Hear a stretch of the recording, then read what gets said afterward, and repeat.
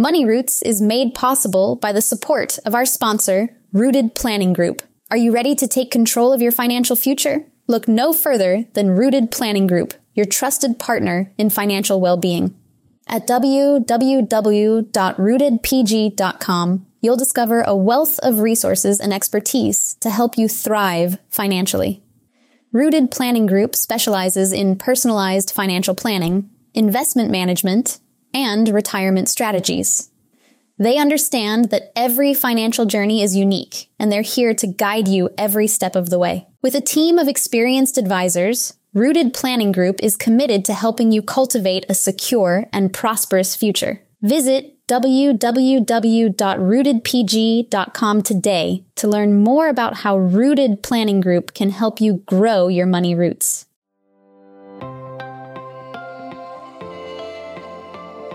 Welcome to episode 78 of Wine and Dime with Amy Irvine. Today's guest is Robert Barnes. Robert is an insurance and annuity specialist, and I reached out to him to ask him a few questions about annuities and the myths behind them.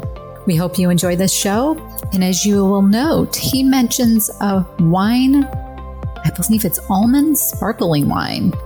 We will put some information about that wine in the show notes.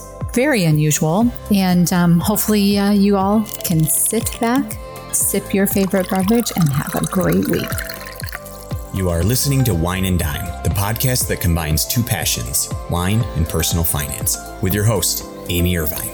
Amy is a certified financial planner and owner of Rooted Planning Group and author of Uncork Your Finances. You can learn more about Amy by heading over to the website, www.rootedpg.com. And now, on to the show. Take it away, Amy. Hello, Wine and Dime listeners. Welcome to this edition with Rob Barnes from Integrated Insurance Consulting out of Illinois, Orland Park, Illinois, actually.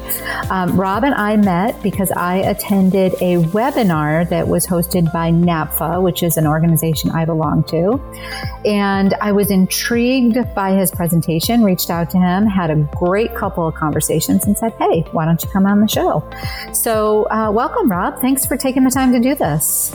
Good afternoon, and you're welcome. So you have been running your company or in the profession for, we were joking before we started going live, for close to 30 years. And I usually, when I say something like that, I'm like, years, right? So just joking about it. And because when people ask me how long I've been a financial planner and I realize that it's been 25 years, I think, oh my gosh, that's like forever.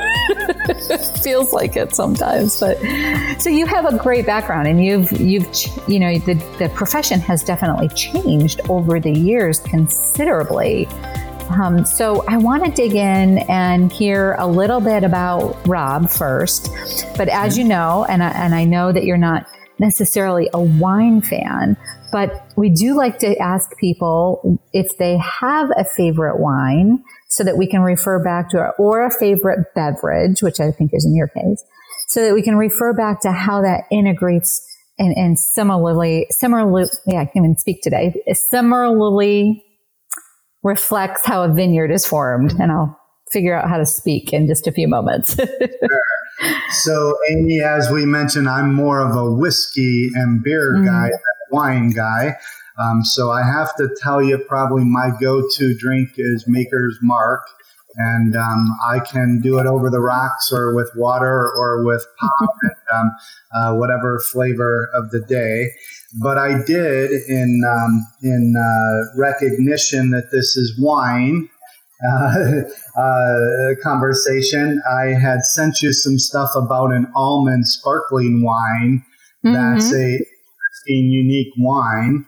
And, since we've talked, I just wanted to let you know that I had mentioned to you that I was first introduced to that wine from a restaurant that's a wine restaurant. And I looked them up, and they actually do have locations in Florida, and the name's Cooper's Hawk.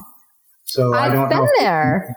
Yeah, so they're the ones. Now, I did tell you that I happened to check with my local liquor store, and they had a version of that almond sparkling wine that was about a third the cost at for somebody that's a wine rookie, if you will, I can't taste the difference. So anyway, I sent you that. It's J&J. You did. And you have the labels if you care to share that with your audience. Yeah, I would love to. I've actually been to Cooper's Hawk, though. It's in Tampa, St. Pete area. And they have quite a unique selection that you can pick amongst. So next time I'm up there, I'm going to have to give that a shot and say, I heard about it from somebody up in Illinois. So that's pretty cool. So to tell you a few things, I've just I came straight out of college into the insurance business. I cut my teeth at Prudential and worked with a company, the New England, who ended up being absorbed within Metropolitan Life at a point in time, and now they're called Bright House. And anyway, after those two stints in making my own clientele, I went into what you would term wholesaling, where I was a carrier representative, and it was my job to recruit advisors to work with our line of products and so forth. And from there, we've been doing that for 20 plus years. As far as integrated insurance consulting goes, we built it 7 years ago to work with fee-only planners like yourself. We had run into fee-only planners along the way, kind of had an aha moment of inspiration with one situation that maybe we'll bore you another day with. But we've been doing the same thing, just helping advisors serve their client protection needs is the quick part of it. And from a personal standpoint, I celebrated 2 marks this year, my 30 years of marriage to my bride, Rita. Congratulations. Thank you. And my sweetie pie, Cassandra, turned 16 this year. Those are 2 milestones we hit a little bit earlier in the year. And other than that, we're just having fun and continue to grow our relationships with fee-only planners as yourself. So what originally, you said 30 years ago, basically right out of college, what originally got you interested in insurance in general? And I kind of just, I was torn between insurance and the investment world. And although I started before this, I think the first crash in 87 kind of convinced me that I was a lot better suited to protect people and, push, pull, and prod them to purchase insurance and have a safety net under them than I was coming and telling you we just lost 30% of your money. So somewhere along the way, I just refined. Now, I had been securities licensed through the years and did sell some investments earlier on, but we've even dropped our insurance or our securities stuff because we're insurance and protection only. Well, that makes it a lot easier for us to, work with folks like you too, because there's not competition. Exactly. There's nothing, because our RIA is not, it's not, we have a consulting license, but we don't have an agent's license. So when our clients need a particular protection product, we get to go to folks like you that can work with us very closely, and we're all working for the same team, right? We're all working for the client, and our interests are aligned with each other and not trying to compete against each other. So it works really well in that respect. And, whenever I talk about how our lives kind of are very much similar to a vineyard, and there's lots of rows and there's lots of wire for the vines to grow on and the posts to support the strength of those vines, and the soil is well fertilized. There's always that piece of somebody's life I want to know about, like what formed your rows, what's influenced your soil, what's been your leaning post. So I'd love to hear, as you, both in childhood as well as in your adult life, what are some of those influences? Sure. I can tell you, we've had some coaching programs in my life and where we look back and have exercises such as this when you were at that Y in the road and you could have went left, but you chose right, that kind of a thing. I would tell you that there were, I think I ended up in sales to start with because of my neighbor. My next door neighbor was part of the American Cancer Society, and she used to pay me to go and collect for her. So she looked good. And so the ability to not have the fear or to overcome the fear and do it anyway and knock on a stranger's door and say, "Hi, I'm Rob, and can you help us today?" And so that's where it started on my end, I think, to say why I ended up in a sales or a consulting business to start with. I've gone back to that a few times from my career.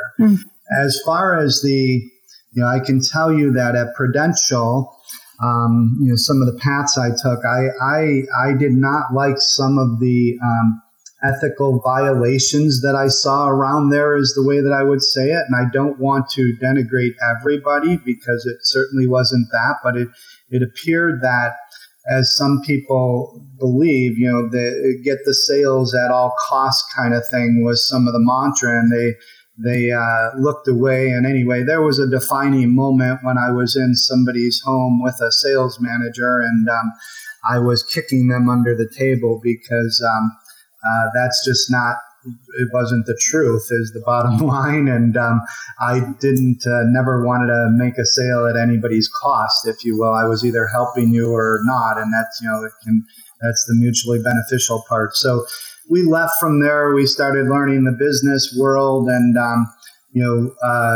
actually had a short stint at another place after Prudential, but went into the wholesaling and realized that it was exciting working on other people's big cases, I guess is the way to say it. And, and I came from modest blue collar means and everything, but we have now a lot of traction and tread under our tires of working with high net worth individuals, both business owners and individuals, if you will. So those are a couple defining moments, I would tell you. And the one that I guess I'll bore you with on the IIC front was that, back in 2011 or so, we saw the trend that agents were becoming advisors were becoming fiduciaries. And I actually had the defining story that I said earlier I'd tell you someday. Here you go. The defining story essentially was I was working with this advisor, and we were waiting to get an irrevocable trust done because there was going to be a purchase of some life insurance in there for estate liquidity and equalization for his client. And he goes, Rob, next month we go fee only. And I go, what's that mean, Sam? And he goes, well, I'm going to give up my insurance licenses, and I won't write insurance any further. And we're going to be a fee only planning firm. And I just said, well, Sam, who's going to write this case for you?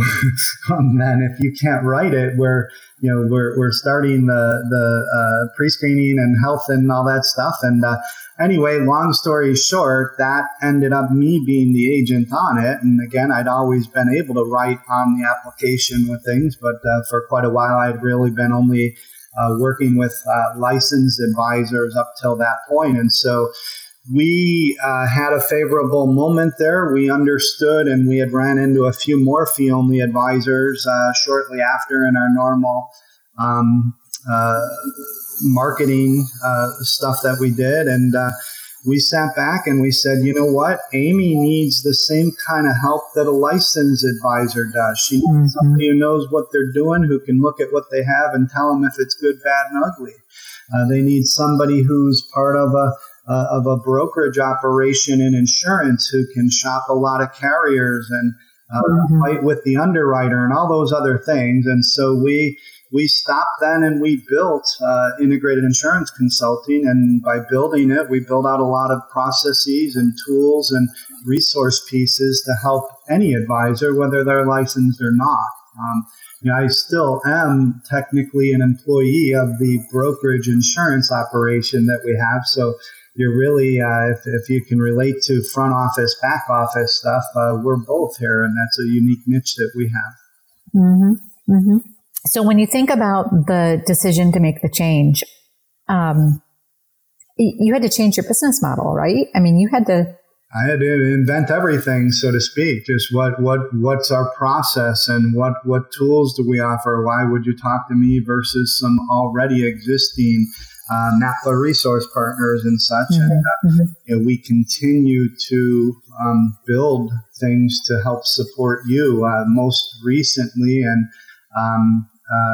probably most excitedly, is we've started writing things to help you educate your client about things. Mm-hmm.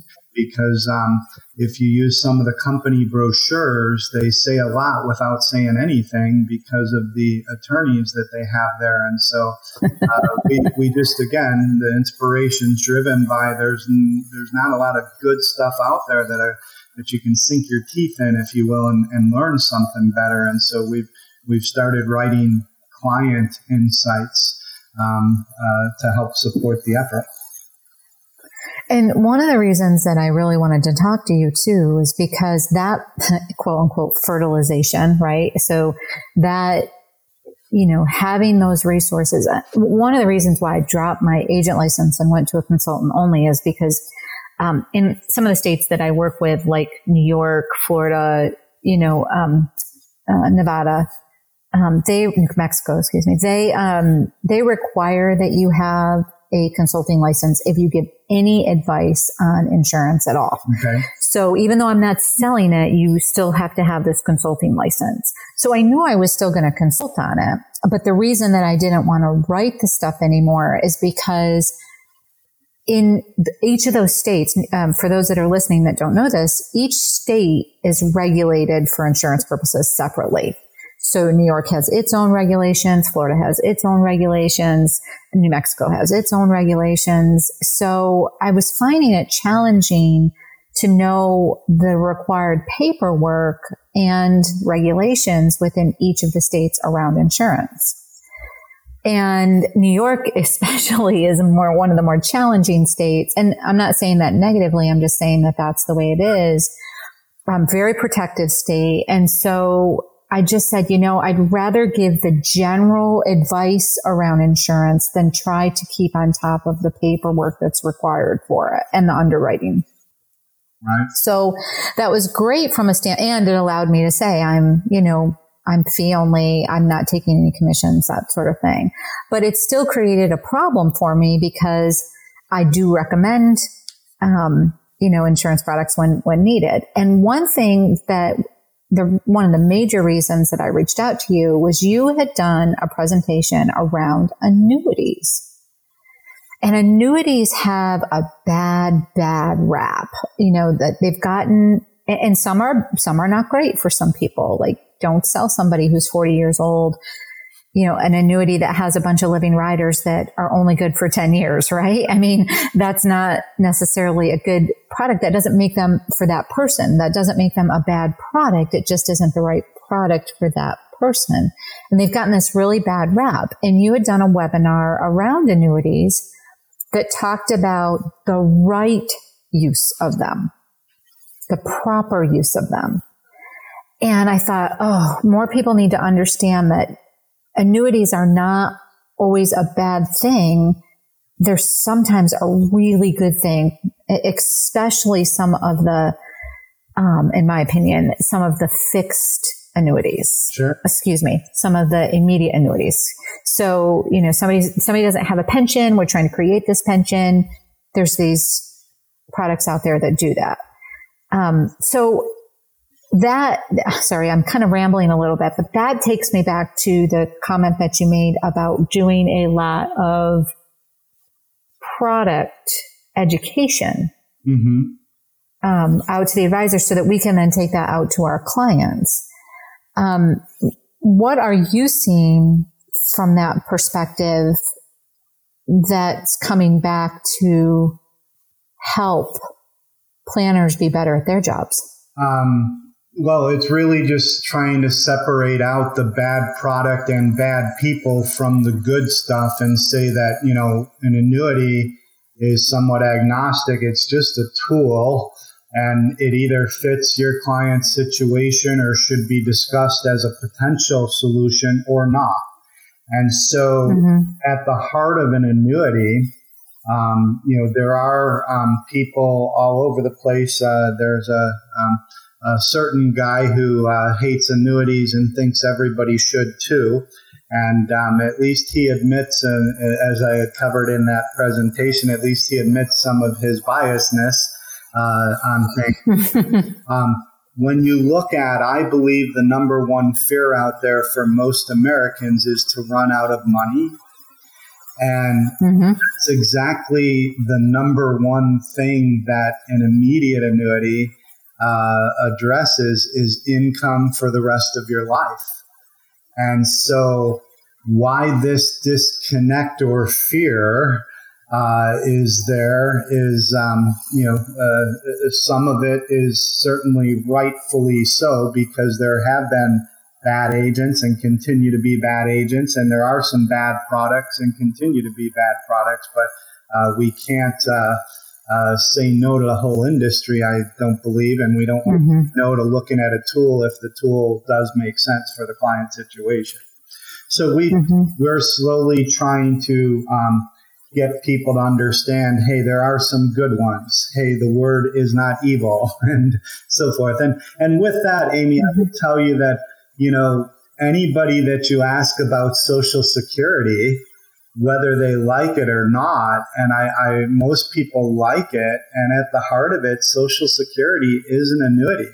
It's an income for the rest of your life. In fact, it's an inflation adjusting annuity, which is fewer people buy those and want to take the risks of living long enough to get their money back, so to speak, or win the bet. But at the heart of a Social Security income, it is an annuity. You mentioned people don't have a pension is another form of an annuity.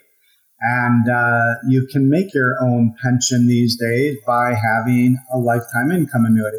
So when you're thinking about the different direction that you've taken the company, I know before we started actual recording, you mentioned that you were actually going to be at the conference that I'm going to be at in October, and you were going to be doing some additional education for planners at that point in time. What do you see I know this is asking you to put on your futuristic, eyeballs and think in the forward, but what do you see for the insurance profession in the future? Where do you see that going? Down the tubes. I'm somewhat insincere. I think personally a lot of consolidation has to happen. Because there's too many companies with too many products and stuff. But the problem really is on the desire side of things.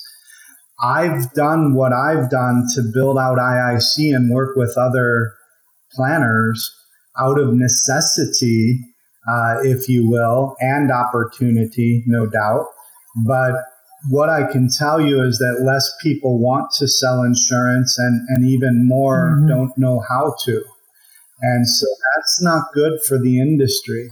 I have a few gray hairs and been around a while. I have more than a few gray hairs. You can't see me right now, but not totally gray yet.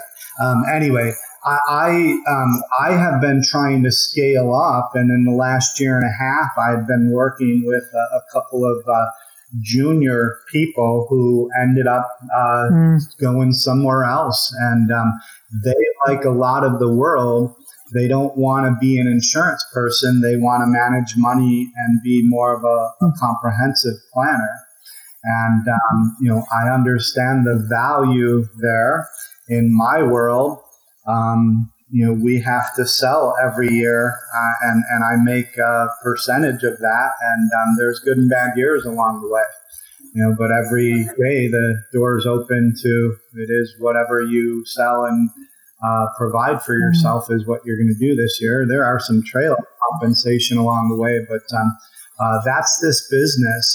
And I don't see, I have to tell people myself, if some younger person were coming into the business, I would probably rather want them to be your business than my business. And that's a little sad to say, but it's for their best interest that you become a more comprehensive planner, you manage assets, and then leave the insurance sales to somebody else if you don't choose to do that. Now there are fee-based firms that work with some of those. One of the unintended byproducts of me building IIC was when I went back to the licensed advisors that I worked with, and I told them, hey, you're going to see emails from this company now, not my brokerage company, and we want you to know, and we're building things that'll help you too. And anyway, the long and short of it, there's a number of advisors that were selling insurance themselves to their clients, and when they knew that they could just hand it over to me and cut out the stress of having to know that too, everything else they do, we continue to have people come over to the joint work model within it. So that was a pleasant unintended byproduct, to help people. And so we still hope to train and have some people in IIC to carry on. But I have to tell you, I have a little bit less optimism than I did before after the last few years of trying to scale people up and still losing them and, to people like yourselves. Yeah. I mean, I don't know if the profession will ever convert into the way other countries have done it. Like in Europe and in Australia, a lot of the insurance products are actually fee products now, fee for service products, just like our services are. And I don't know if the US will ever get there, in our lifetime, but what I always tell people is that, it's not how somebody gets compensated isn't so much the issue in our profession. It's disclosing how they get compensated, right? So if you get paid a commission, that's okay, because that's not a bad thing. And I think there are some fee-only financial planners that have kind of said, well, if somebody gets paid a commission, that equals a conflict of interest. And I guess I want to clear the record for that and say, just because you as an insurance professional get paid based on a commission, that's not your fault. That's the way the products are set up. And, right. I'm all for full disclosure. I'm all for saying, just so you know, I'm recommending this product over this product. I actually end up getting paid a little bit more on this product, but this is why it's still better for you. That's the piece that I think we're not maybe always good at sometimes, but that's what I think a lot of us are working to sort of clear up. And when we can work with partners like you to be able to say, we've had Rob run these numbers for us, just so you know, we've made the recommendation in a particular direction, one over the other. If you happen to get compensated over one product, it's because we're making that recommendation. So it sort of takes, that negative connotation out of the mix, because we are the one making the recommendation and not you. And there's that does sort of remove that sort of conflict of interest that is perceived in our profession. So it makes it good. I think that's the benefit of the partnership in some respects, is that it the days where people would see somebody coming to their door, trying to sell them an insurance product, and so they'd hide, has gone away. People generally aren't knocking on other people's doors anymore. I would not want, if, again, I had only been working through advisors for, 15 plus years back when we noticed the trend, and I wasn't going anywhere. I certainly didn't want to go back to retail production, if you will, and have to find clients, because I do believe in today's technological world, and those that are doing better have planners like you and stuff. So that's why we built IIC, to work with and become a NAPLA resource partner. It was very clear that was a good growth for us, and the type of people we are here matches extremely well with that kind of a thing. I can say the opposite, that, through the years, again, in working with licensed advisors, when I get a call and somebody calls and very early on, or one of the first things they ask me is, how much are you going to pay me? And I know right now that, we're probably not going to have a second conversation with this person. We don't think the right way, but, that said, I'll comment on, all I ever control is that I wake up and go to work every day.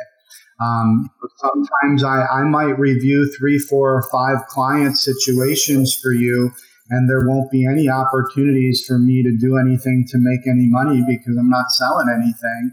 And then you find somebody who needs some extra term insurance, and now I find the best for them and I make some money. So people don't understand sales in that fashion either, that it isn't just that one sale.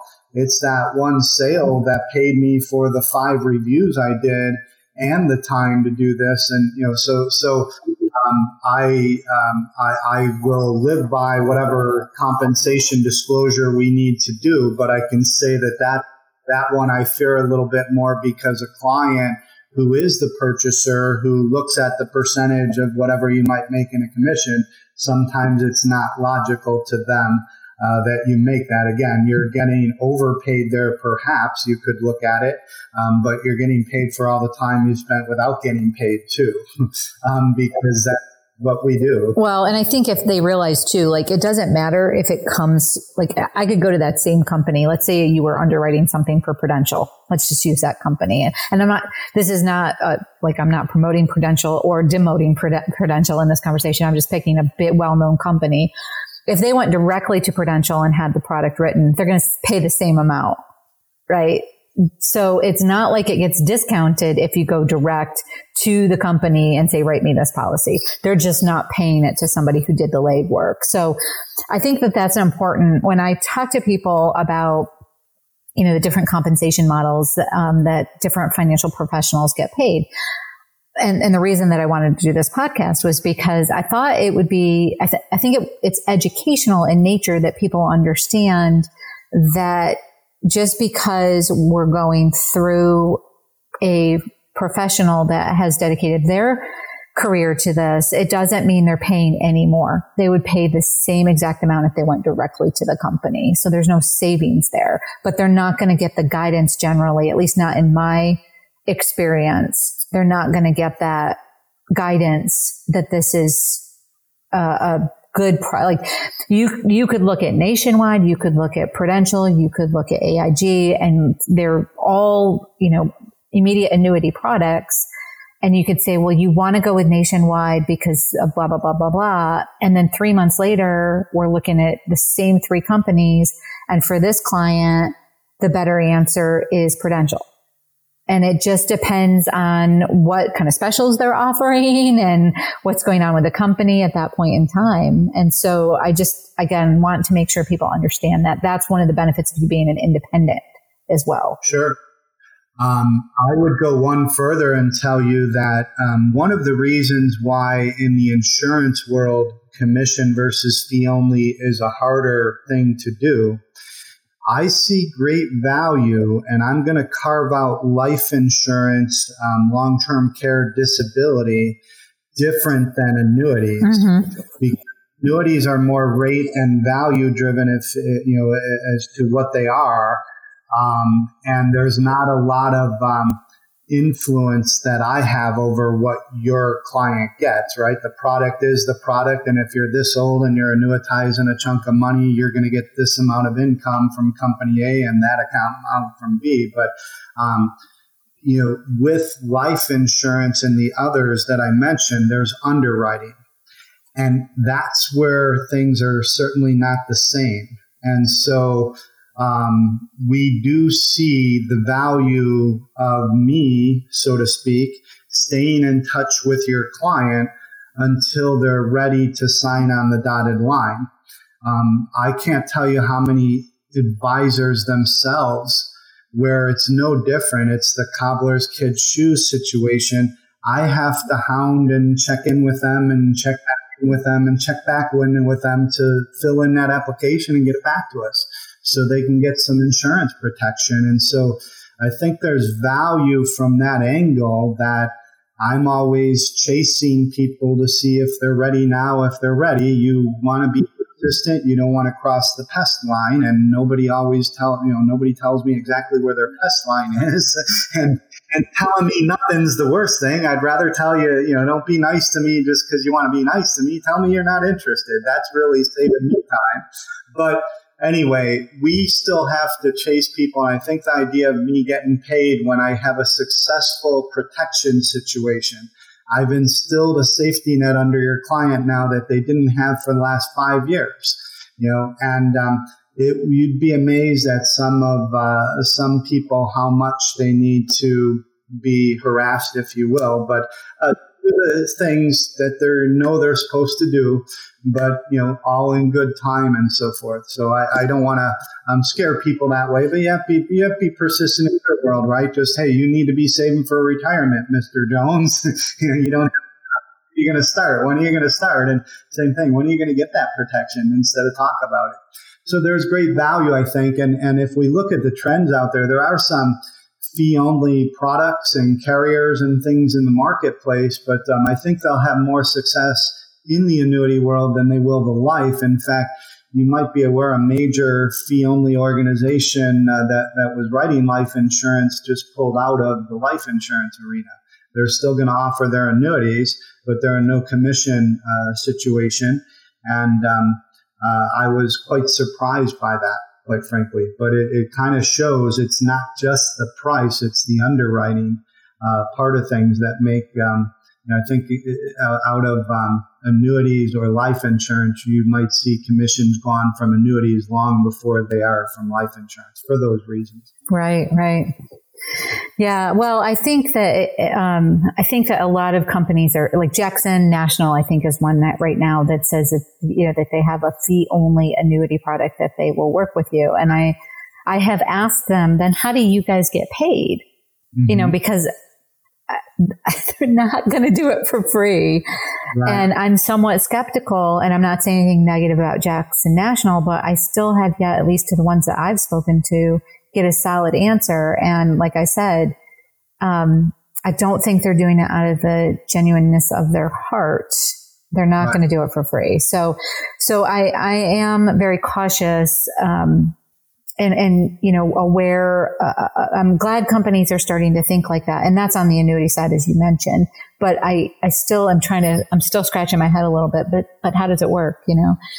So I want to shift gears for just a few moments, if you don't mind, because I valued this conversation so much. And I would love to know just a little bit about you on the personal side, because when we talk about people mm-hmm. and how they're defined, when you bring it back to wine, what's in the air around the vineyard, what's in the air when, the grapes are developing, mm-hmm. What kind of moisture have they had? What kind of dry season have they had? So I'd love to know a little bit about you, as a person. One of the questions I love to ask is, as a kid, were you ever included in money conversations? No, not at all. In fact, when I started this business, I had to have a conversation, of course, with my parents and make sure they were protected. And I was amazed at how we didn't really have a lot of protection before I came along in the business, if you will. And by then I'm grown and it didn't matter as much, but they needed some protection for each other. Again, I think I ended up in sales because of collecting for a charity. I've always loved the idea of being my own boss, and I've been essentially my own boss the whole time. As long as you put enough production in, the management leaves you alone, and you stay on the hero side of hero or bum mantra, if you will. But personally, I love music. I love nature. I love travel. I work hard. I play hard. Just enjoying being a dad. We only ended up with one kid, but we're trying really hard to have some more by the time we were able to have kids. And this panned out to one. And just living the life, trying to vacation here and there, and have fun on the weekends. And I really love what I do. I have to tell you that I feed off of new and exciting and challenging things. And when people ask what I love the most about my job, it's that I'm always challenged and I'm never bored. I think if I were the guy on a assembly line, and I was there standing all day long doing the same thing, rapid. I don't know that I could handle that. It's just even we're building IIC. We're licensed in many states now and have relationships all across the U.S. And with that comes the detriment that I'm not out in my car and going to see local advisors as much as I were. I'm stuck on the phone and in my office all the time. And some days I've just got to get out there and bust up the monotony, if you will. So anyway, that's I can answer more questions if you like. Well, so you mentioned you have a daughter. You said she's 16 now. Are you bringing those discussions into her life? Well, I need to share that my daughter happens to have Down syndrome. So there's a different level of what we're going to communicate for. What we are trying to do is, we waited long enough to have kids, if you will. We're pretty sure we'll be gone before her. And so I serve on the board of a charity, and people actually think that's because of my daughter, and it's actually not. I had a nephew. My sister had a son who happened to have Down syndrome. There's no hereditary thing. It's really just the luck of the draw here from the gene pool. And so I've been involved with this charity for a long time just because of him. And I get to carry on, an homage to him and pave the way for my daughter with it. But as far as the financial conversations, it hit me like a ton of bricks a long time ago. I could have all the life insurance in the world, but what if my wife and I are getting old and decrepit and need care and draining our assets? And so long-term care became important in our household to sustain. And the only financial talks we really have with her is just that, money doesn't just appear when you want to go somewhere or do something. Like last night, she had McDonald's on the brain, and we were cooking at home, and she didn't like that. And but when we go to places, we do try to have her pay with cash and counter change and stuff, so she become a little bit self-sufficient. But in my case, we're going to need people to look after her and look after her money.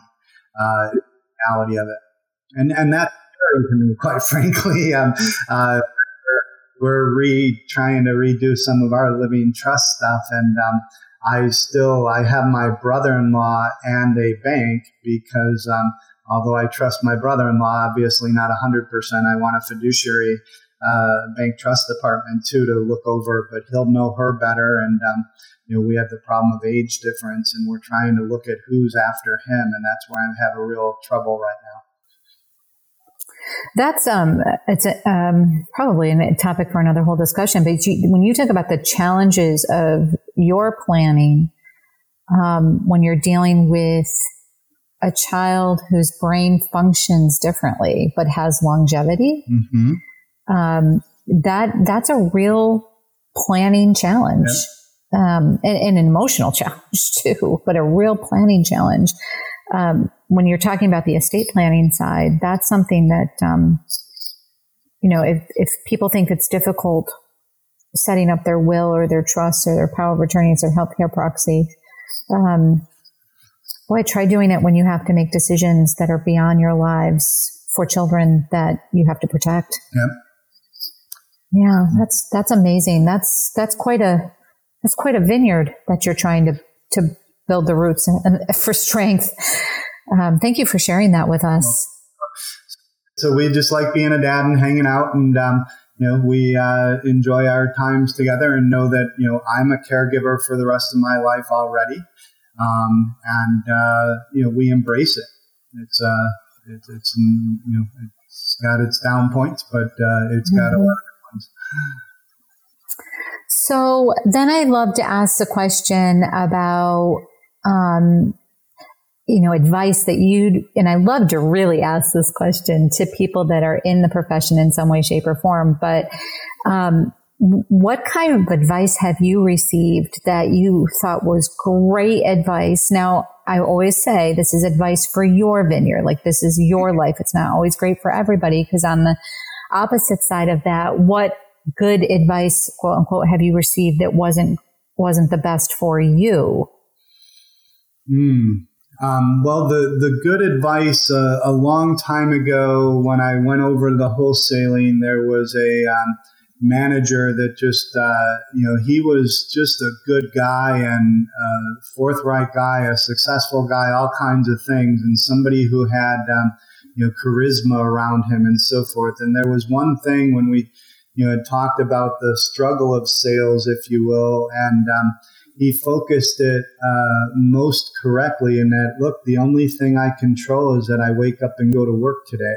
I don't know if this customer or the next one or the one after that is going to be the one that buys and actually pays me. But I just go to work every day. And you try to get smarter, obviously, at it. And that has dispelled into a little acronym that I use about CIAA, which stands for Control, Influence, Accept, or Abort. And it's a little checklist that I go through for making any kind of decision, whether it's work or personal. And, do I control this? Well, if you do, you should, and try to control it and do something about the situation you're displeased with. If you can't control, the next question is, can I influence? Can I help somebody see the value of owning insurance, if you will? And if you can't control or influence, you have to choose one or the others. Do I accept or abort this relationship? And so it's that grew out of the just controlling that I go to work every day, and that's because I've seen people come in this business and fail out. That because they let the free time, on the golf course take over, and they're, some people can sell on the golf course and everything. I'm just not a golf course kind of guy. And so anyway, I would share that as some words of wisdom. As far as something that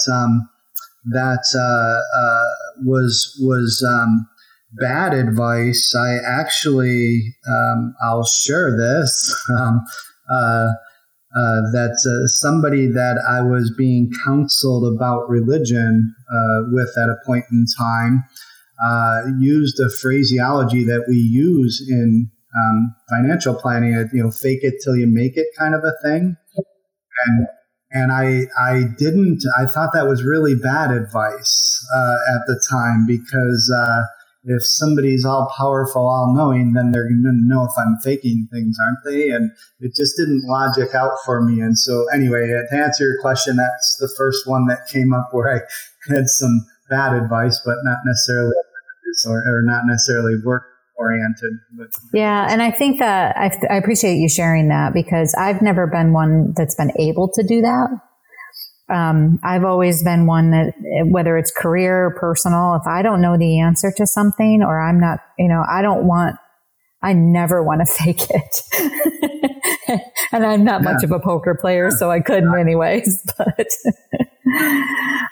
I've never been a fan of that particular phrase anyway. So I appreciate you sharing that. And I can't believe that it's already been 45 minutes. It just seems like time has flown so much, but I do want to get in a few final questions that I try to end the show with, because it's always so intriguing to me how people define things differently. So I'd love to know what your definition of success is. Happiness.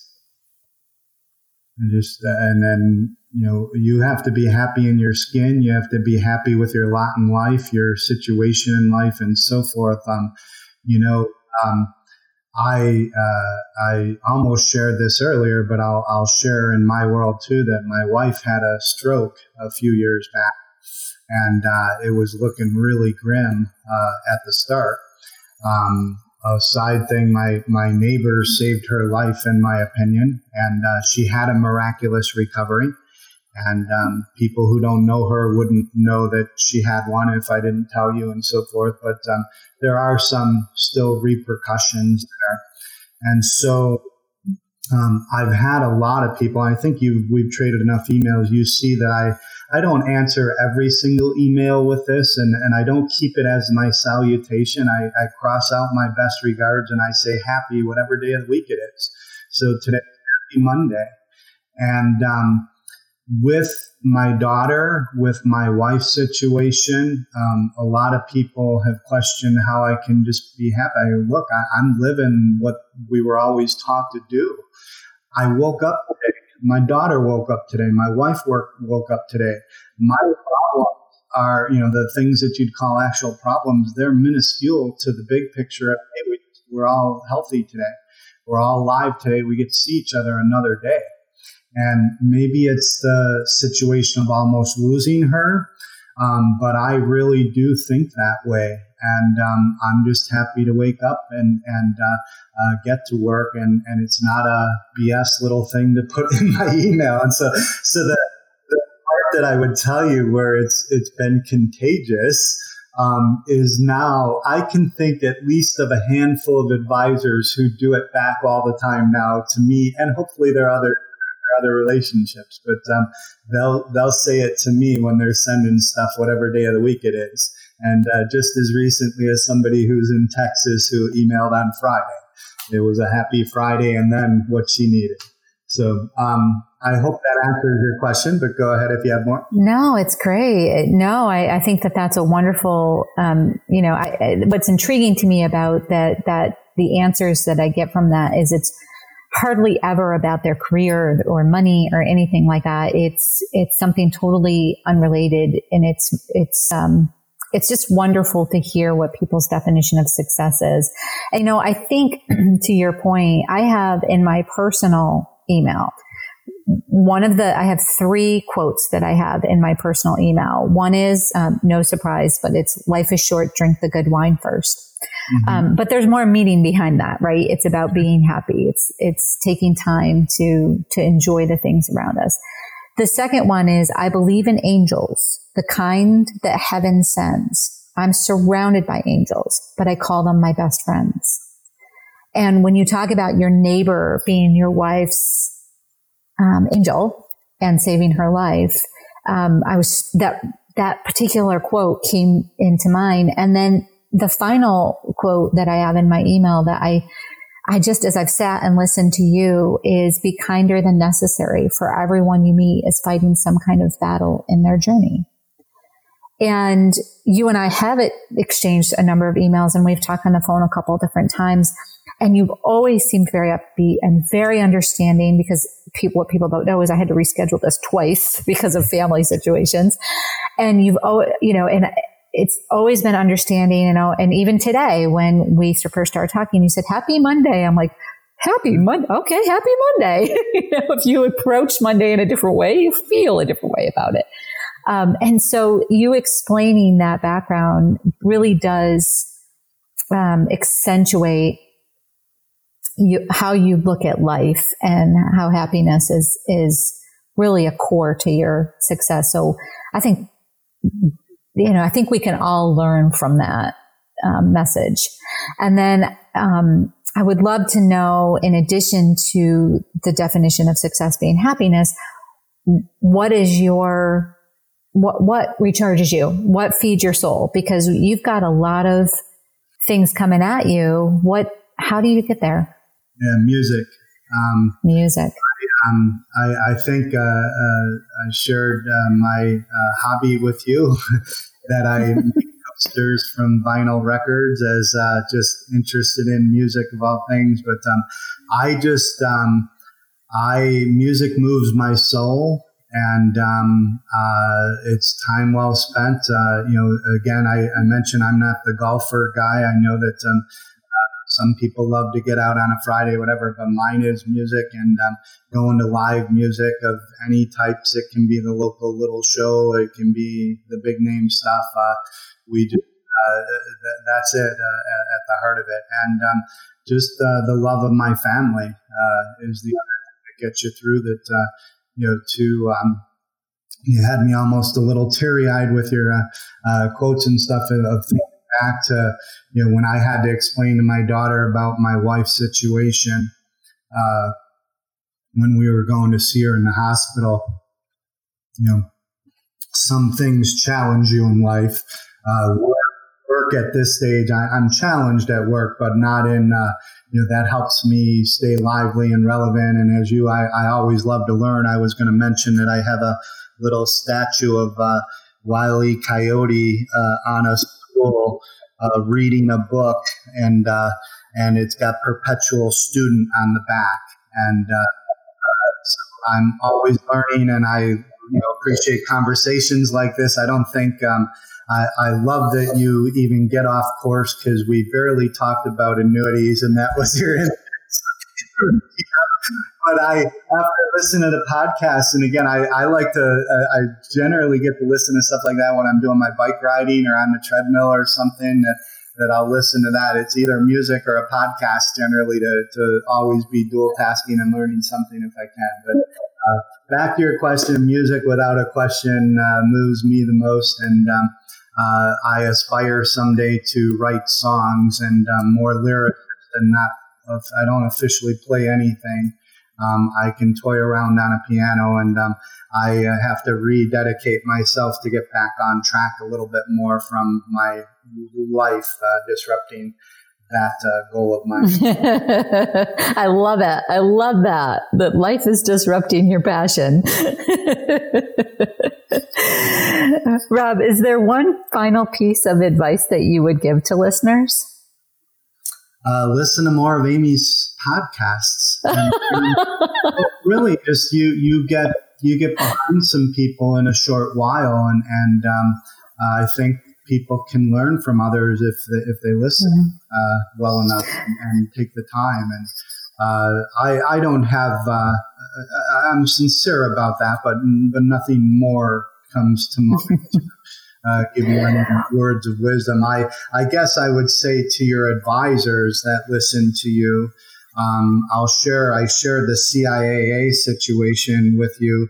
I have a second side of that. That's choose, implement action, and abort. Meaning that if you went down a course and it's not working for you, you've got to recalibrate and don't be so that you chose the wrong thing, right? I didn't know when I was building ISE. I spent a lot of money up front with logos and designs and processes and things. I didn't know that it was for sure going to be a success, if you will. And certainly we do well and continue to grow with it. But so the other CIAA, the choose and implement action or abort, and use those whenever you have decisions to make. And particularly for your advisors, I was going to share I've only learned two things in this business all my life. That's leave a situation better than I found it. And then tell them what they need, implement what they want, and get a letter to cover your butt for the difference. So that's guiding.